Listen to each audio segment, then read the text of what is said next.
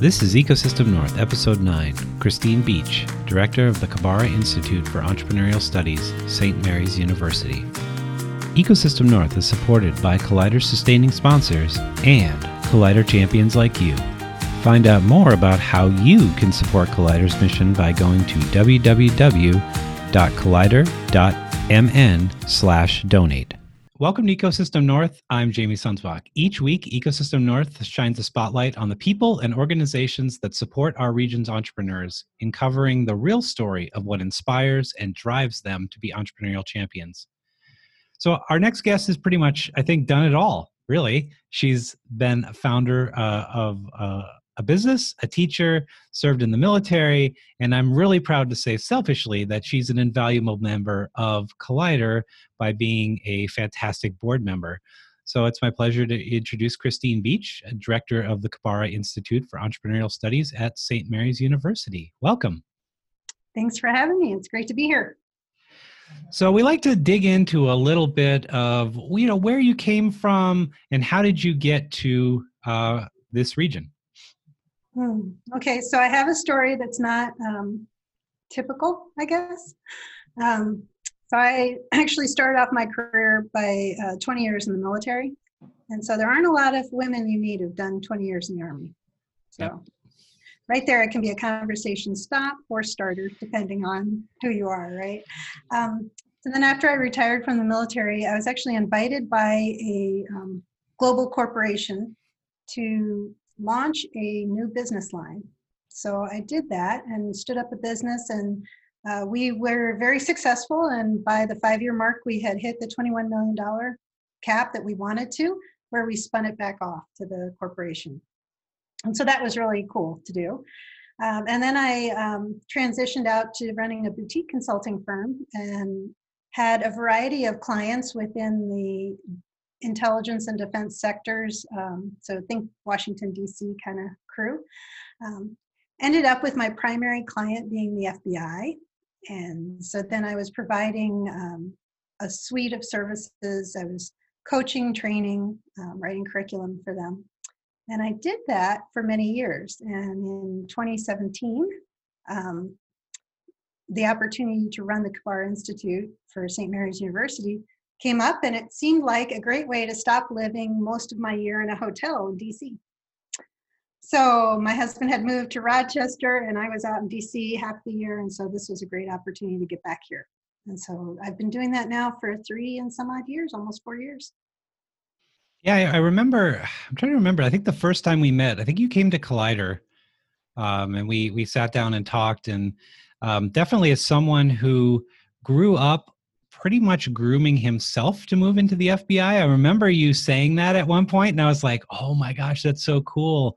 Unfortunately, the FBI did not want to take a new college graduate. They told me, hey, go into the real world for 10 years and then come back and apply. And it was funny. So they said that, and then I took a job out in Salt Lake City, Utah, and then they called me 4 days later and said, you should come for an interview. And I'm like, I already just moved. Like, this is crazy. I can't go now. And then right after that, 9/11 happened. And I was like, my life would be totally different if I had said yes to that interview, I believe. But that's really cool. Your experience is not uncommon. So and most of the agents that I trained, they had a career prior to joining the FBI. And then they go in, that's their second career then, is in law enforcement. And so they have a wide variety of backgrounds. I had students who had started off life as medical researchers, like your background, right? And then people who had been in economics and on Wall Street and the whole gamut. They're really a great group of people. Yeah, and I just always think, well, that could have been a path in my life, but I'm glad that our paths have connected, and we're here to really play, I hope, a major role in the community and in the region to help support our entrepreneurs. So could you explain a little bit about what you do at Kabara and a little bit about maybe what we do broader in the region? But we'll start with Kabara. Okay, sure. So when I came on to St. Mary's, Kabara was focused primarily on creating an entrepreneurial spirit in our undergraduate population. And that was something that was working quite well. And so we have the university as a whole has a major and minor that people can get in entrepreneurship. And Kabara was kind of like the co-curricular piece. And so there were elevator pitch competitions and speaker events on campus, all primarily focused on our student body. And so one of the things I've done since I've been there is kind of change the focus a little bit, retain what we were doing with our students in Winona, but expand it into our graduate school and focus also more on how can we support the community. So engaging more with entrepreneurs who are out there in the community, as well as our students who may go on to an entrepreneurial journey after graduation.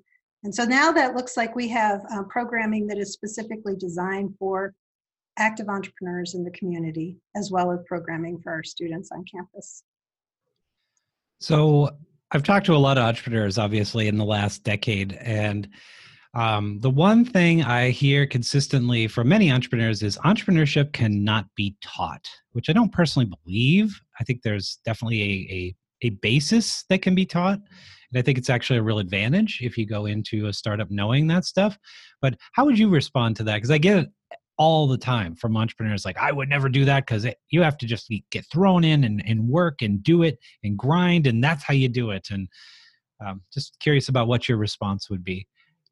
So I think when they say that, what they mean is having an innovative mind might be something that you either have or don't have. But I would say that that's not actually true. For example, we teach growth mindset, and we explain the difference between having a fixed mindset and a growth mindset. And that is something we're able to convey to people, make them aware of how they think, that whole metacognition, thinking about how you're thinking so that you understand where you're going. But, you know, when we talk about teaching entrepreneurship, we're really talking about the method that's employed. And so understanding that while in a traditional company, you might learn and build and then act. In entrepreneurship, it's more like act, learn from what happened, and build. It's an iterative process that's kind of unique to entrepreneurship. And you can teach people to pursue that path and to think that way. And that's what we do. And oh, by the way, most entrepreneurs have no background in running an organization or a business. They have a talent and a skill, and they want to bring it to the world. And they're stopped only by their lack of understanding on how to finance their business, how to market their business, how to grow their business, how to create the partnerships and protect their intellectual property. And those are all things we can teach, and then we do teach. Yeah, I definitely think that, as we've done a lot of research in the community and, we've really adjusted, and I think I've said this on a previous podcast, but what we sort of believe is our top of the funnel for getting entrepreneurs in. It used to be, hey, let's do an entrepreneurship 101 course, and that will just drive all these people in. But I think there's a lot of other skill sets that need to be developed personally. I think that one of the biggest is leadership. It seems like, sure, these startups and these founders are going through it, but they're learning a lot about themselves. And if they can get a solid foundation with a great educational backing to say, okay, I do feel more like a leader. I do understand how to read a balance sheet. I even understand why it's important to read a balance sheet. All of those sort of fundamental basics that we might think of as more traditional business education, I think are extremely helpful because what we're seeing is if you can give entrepreneurs a sort of solid foundation, that actually cuts 6 months to a year off of the time where they're going to have to be kind of knocked around and figure these things out and go into the basically just reinventing the wheel over and over and over. So I think there's definitely a great place for education to fit in. And as well as, starting a startup with 2 individuals is a totally different thing than suddenly, hiring or getting a C-suite together for your board and scaling your company and dealing with, oh my God, things like HR and all of this stuff that's so foreign to these founders who are like, well, let's just make a decision. Okay. And then they do it. So I definitely think not only at the beginning, but I think, in a well cultivated resource rich ecosystem that there's always these opportunities to go back and learn more. And that's where I think that, um, I see definitely St. Mary's playing a huge role in that in our entrepreneurial ecosystem. Well, thanks. Yeah, and I noticed when we started the Women's Entrepreneur Forum in Rochester, and we started kind of connecting with women who either were starting a business or already had a successful business. There were some themes that started to emerge, and some of them were simply the desire to learn from each other. And for others, it's more the desire to find out, the nuts and bolts. Like, so one person wants to really dive deep on, if I'm the only person in my business, how do I market my business? Tell me, and give me the nuts and bolts. Someone else says, I'm doing that okay. It's working for me, but I don't know how to connect with potential partners in the community or collaborate with others. And so we kind of ended up with a times where we're doing panels where we can provide that information and have more networking, and other times where we're doing workshops, which are deeper dives. And people are at different stages and phases of their business where one thing is going to be super important to them over another. I think about, we had Sarah Miller from White Space come in and talk about marketing, and some of what she said, people were writing furiously while other people are nodding like, yep, done that, and it worked out just that way, right? So you see it in the reactions in the group, in the audience. Yeah, I think, and definitely I wanted to touch on the We forums for sure, but we'll close the loop on education here. And that's what we're finding as well. We're finding a lot of interest in just give me the facts, right? Just give me the 50,000. What do I need to know now? And I'll take and run with that. Then there's the other groups, and we're exploring right now at Collider the idea of peer networks. How do you get a group of 10 people together in around a similar topic or around a similar industry, maybe at various stages of their journey as an entrepreneur, and really just work on helping them help themselves. And I think that's a very, very valuable thing as well for our community. Okay, so I'm really interested in the We Forum. That was something that I always say the Jamies of the world, the old bald white guys, sometimes have trouble. We have this network of people. Many times these people look like us, and that's something that we've really tried to be more mindful of as we've created Collider as a nonprofit, to be more inclusive of everyone. And I remember very early on focusing on women entrepreneurs and saying, well, why aren't we doing anything? And I never felt that really I could do it, because I thought it had to be more authentic. It had to be more grassroots. And along comes you, and you're like, hey, we should do something. And I remember you talking with Reddy very early on, and I think I was there for a different reason, and I just kind of ran into you that day. You're like, hey, we're going to do this thing. And I'm like, yes, I've been waiting for someone to do this. So first of all, thank you so much for getting that started in our community. And it has been a real bright spot over the last, has it been 2 years or a year and a half? Almost 2 years. January. Wow. Yeah. And as far as, I'm constantly monitoring and observing events in the community, and it seems to be one of the biggest and one of the most well attended, and it's really reaching a segment of our community that obviously hasn't been served. Otherwise they probably wouldn't show up. So I think that that's a real testament to the work you do. So for people who may not understand what the We Forum is, could you kind of give us an idea of how the We Forum works? Sure. So the Women's Entrepreneur Forum, or We Forum, is an idea that's kind of taking off across the nation. So we're not unique at all in that, but we're doing one focused on the Rochester area. And so we kind of started, I really wanted to be able to reach and bring education to the women entrepreneurs in the Rochester area, but I didn't really know a lot of them. So I connected with Heather Holmes, who was at Rady at the time, and she knew everybody. So it kind of worked out well. We partnered up with Rady and started offering it. And when we did it at first, the idea was we'll run one and see if people like it and ask them what they want to hear, if they want more. and we had a fabulous turnout. And then by the time we did our third or fourth one, we were having 80 women show up for this event. And we are like, okay, we're on to something here. There's a desire for this. There's a hunger for it. And so we started formalizing it and creating a plan for the year and doing it. And then last year or earlier this year, the Chamber came on board as a partner with us. And as you know more better than anyone, we're in conversations to have Collider now be a partner. So it's really kind of exciting because what it's saying to me is that this is something that people see value in. They want to see it continue. And most importantly is that the women seem to find value in it. So it's been great. We've been able to highlight the many, many wonderful women entrepreneurs in Rochester. And we've also been able to provide them with resources that they might not otherwise have had. So we've done panels on, like I said, marketing. We've done them on what happens when you start and it doesn't work out the way you thought it should. So how do you navigate those potholes and pivot? We've been able to highlight people who turn their hobbies into businesses. How did they make the leap from, oh, could you do this for me, to pay me for it? And all of those challenges that entrepreneurs face.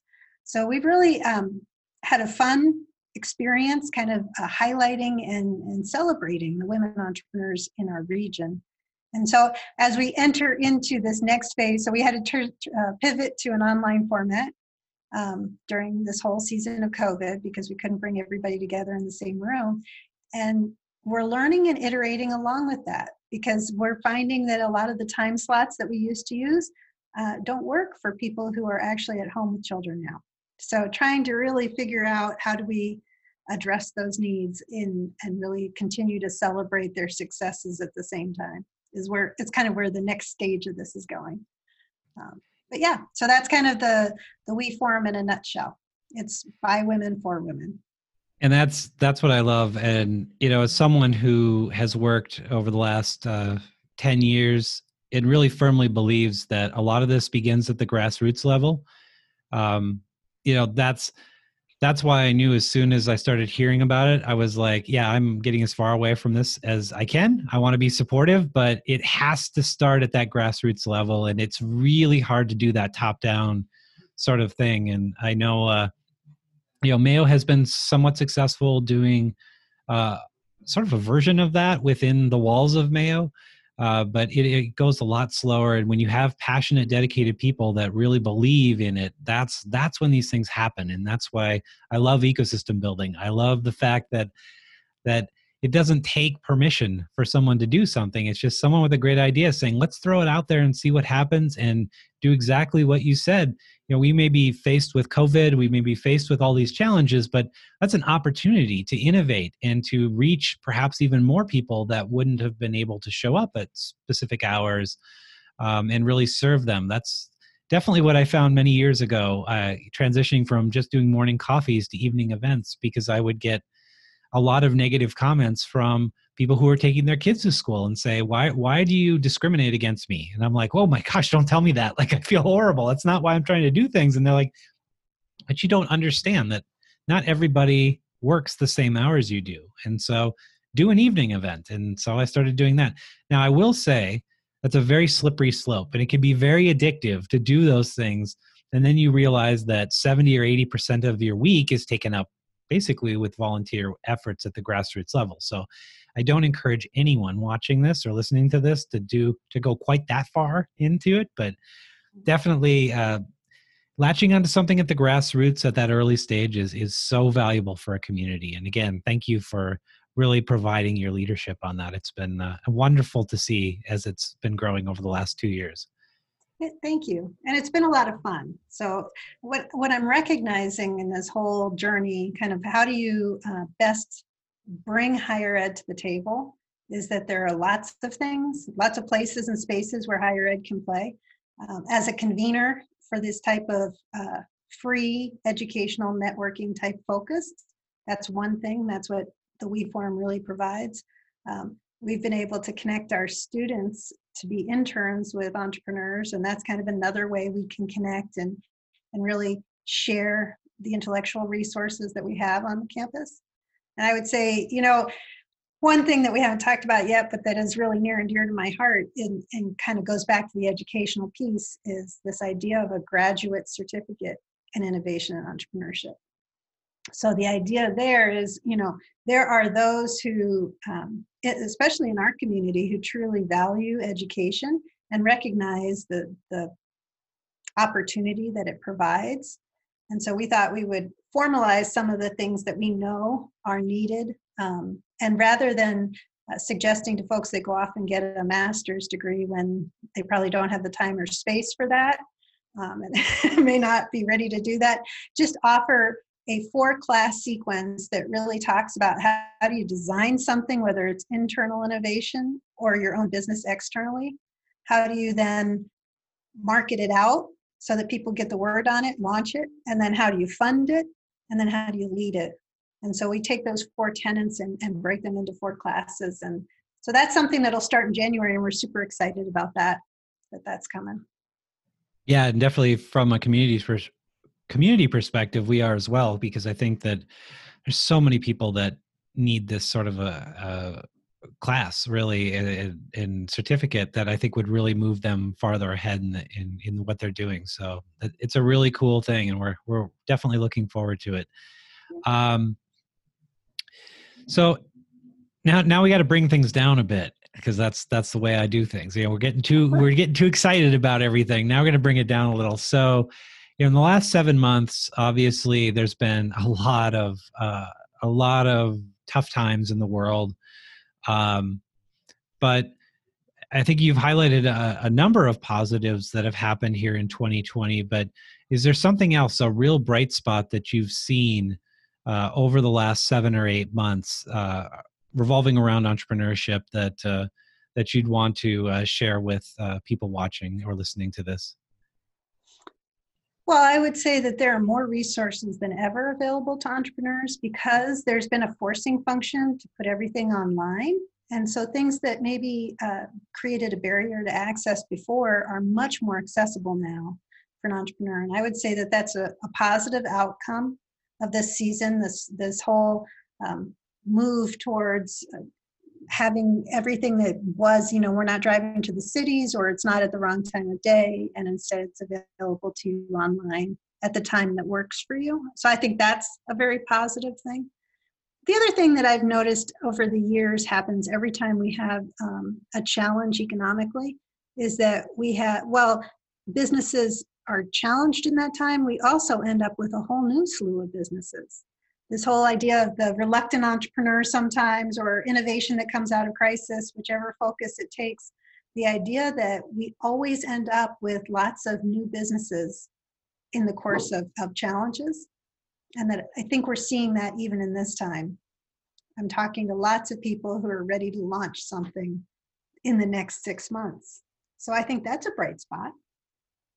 Yeah, I'm hearing similar things from people. I think one of the things that, at least here in Rochester, with Mayo Clinic being hit a little bit hard and unfortunately having to furlough people, is people finally said, do you know what? I could do something on the side. I could, suddenly that job that was pretty safe and secure for at least a tiny moment was a little bit threatened. And that got a lot of people's wheels turning about what they could offer. And I know when I was working at Mayo, a lot of what, the outside world wanted access to was the brains of the people inside a world-class health institution. So a lot of people coming out saying, how could I be a consultant? How could I start my own firm and really take that niche thing that I've been very, very good at for 25 or 30 years and actually go out and help hundreds of other institutions be successful. So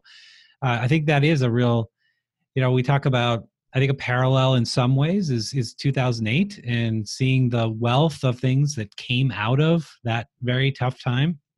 I think this in many ways is a maybe not economically, but just in terms of our society, a tougher time. And I can't wait to see all the stuff that's coming out of this downturn. So definitely a bright spot for the future here in the next couple of years. As soon as we get that darn vaccine, then life will be better.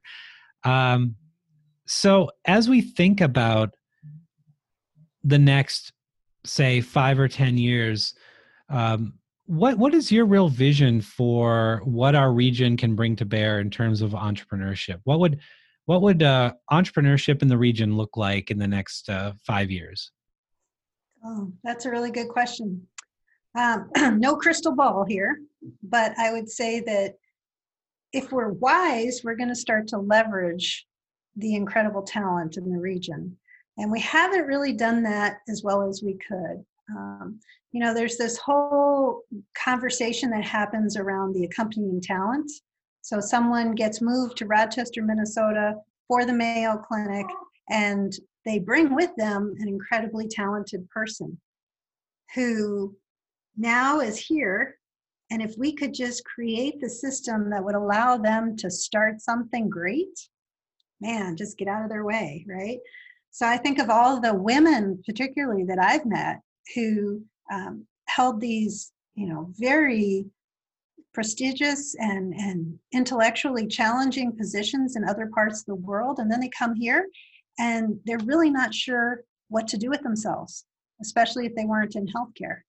And so rather than continue to lose that talent to work in other places, if we can create an entrepreneurial space where they can start to design and grow businesses, man, I could just see us having a much more diversified economy that would have all kinds of industries that are starting up and popping up here.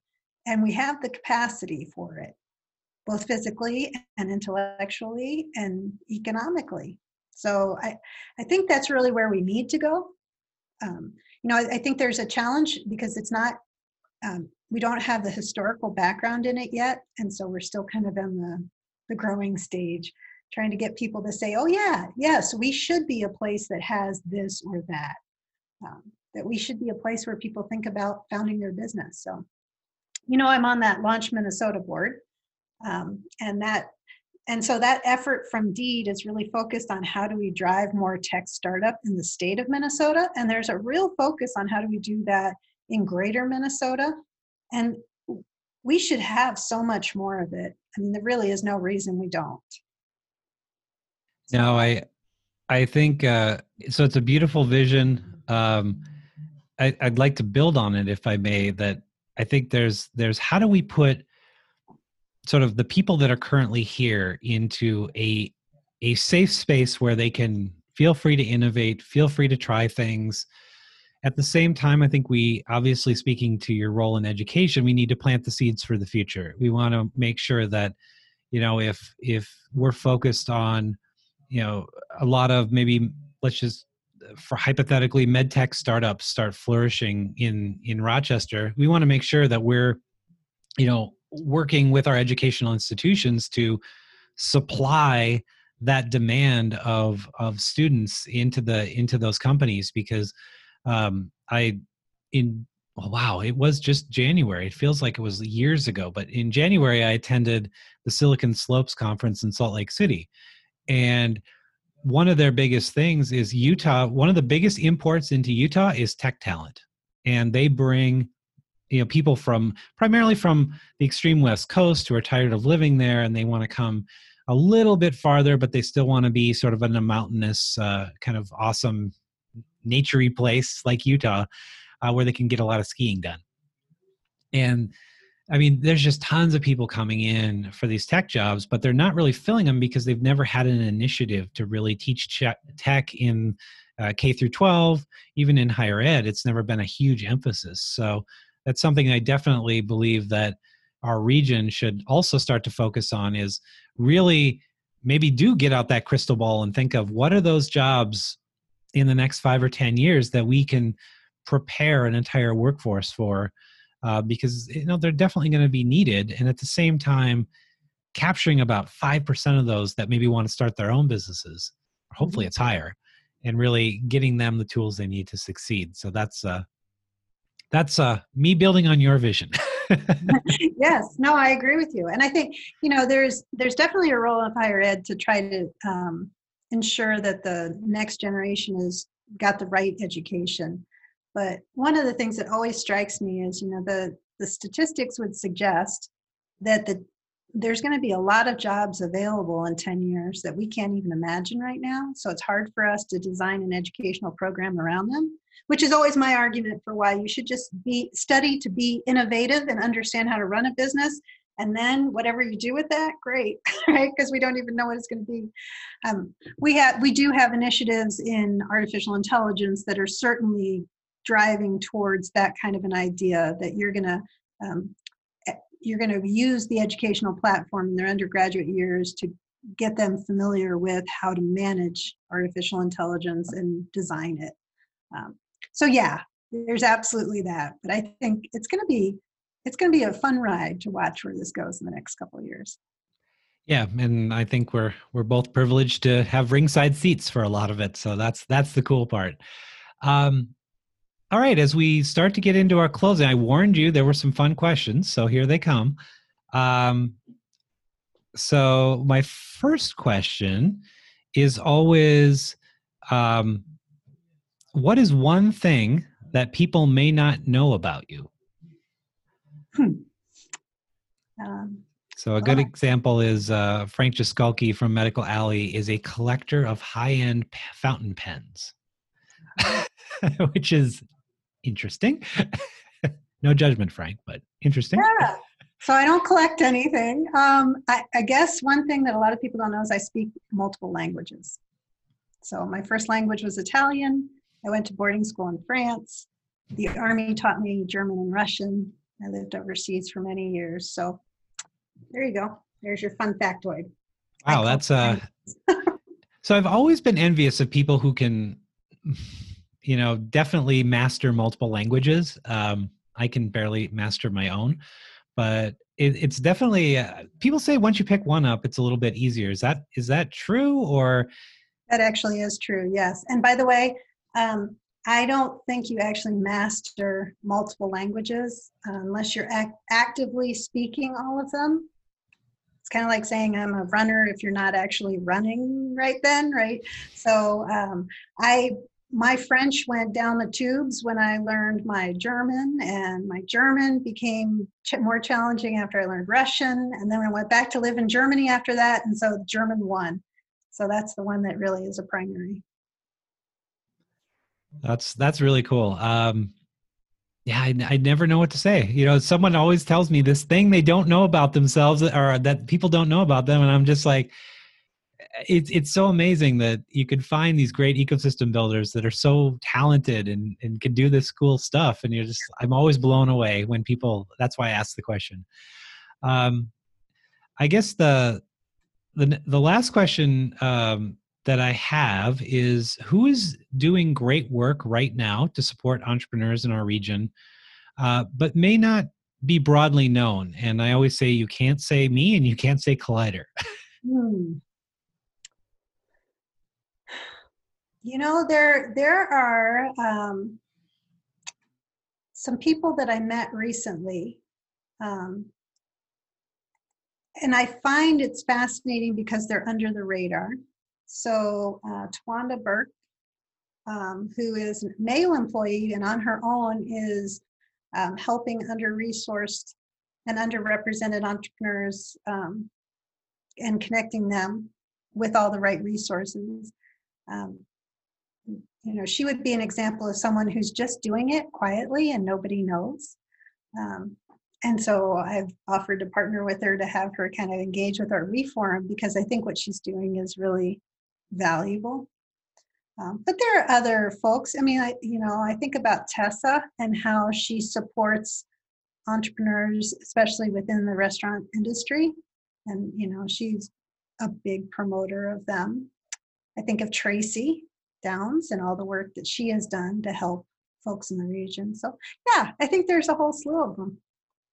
Yeah, it's amazing how many people do this great work that we've, sort of, I don't know, someone decided ecosystem building was a word or a term. So we went with that. But I think it's, what it boils down to, is just helpful people that want to see other people succeed. And a lot of that many times comes from the barriers that they personally went through, and just have that desire to not see that happen again for anyone else. So Yeah, all great examples. And now I have 3 people to jot down for filler for the next three Ecosystem North episodes. So thank you. You're welcome. Yeah, so many people, and I don't want to pick on Neela because I love Neela, but everybody always goes to Neela first, and I'm like, yeah, I've talked to her. She was like the 3rd episode. Like, it's like she's doing great work. I get it, but everybody knows who she is. But you really gave me some of the more underground people, the people that are doing it not for notoriety. They don't really care. They're just doing it to be helpful, and that's really cool. So the last of the last questions is, how can people get in contact and find you online or in person? Well, and you just happen to have, exactly. your promotional material right behind you. Right. So if you just go to smn.edu/Kabara, the Kabara website has all the resources and then how to get a hold of me. So, I would welcome anybody who wants to reach out, either to have a conversation or figure out how we can support you, or you can support us and our students. I'd be happy to do that. Awesome. And we'll make sure to put a link to WeForm as well in the show notes and the comments section. So again, Christine, thank you so much for all that you do here in the region on behalf of entrepreneurs, on behalf of students, because I'm a lifelong student. I can speak for students.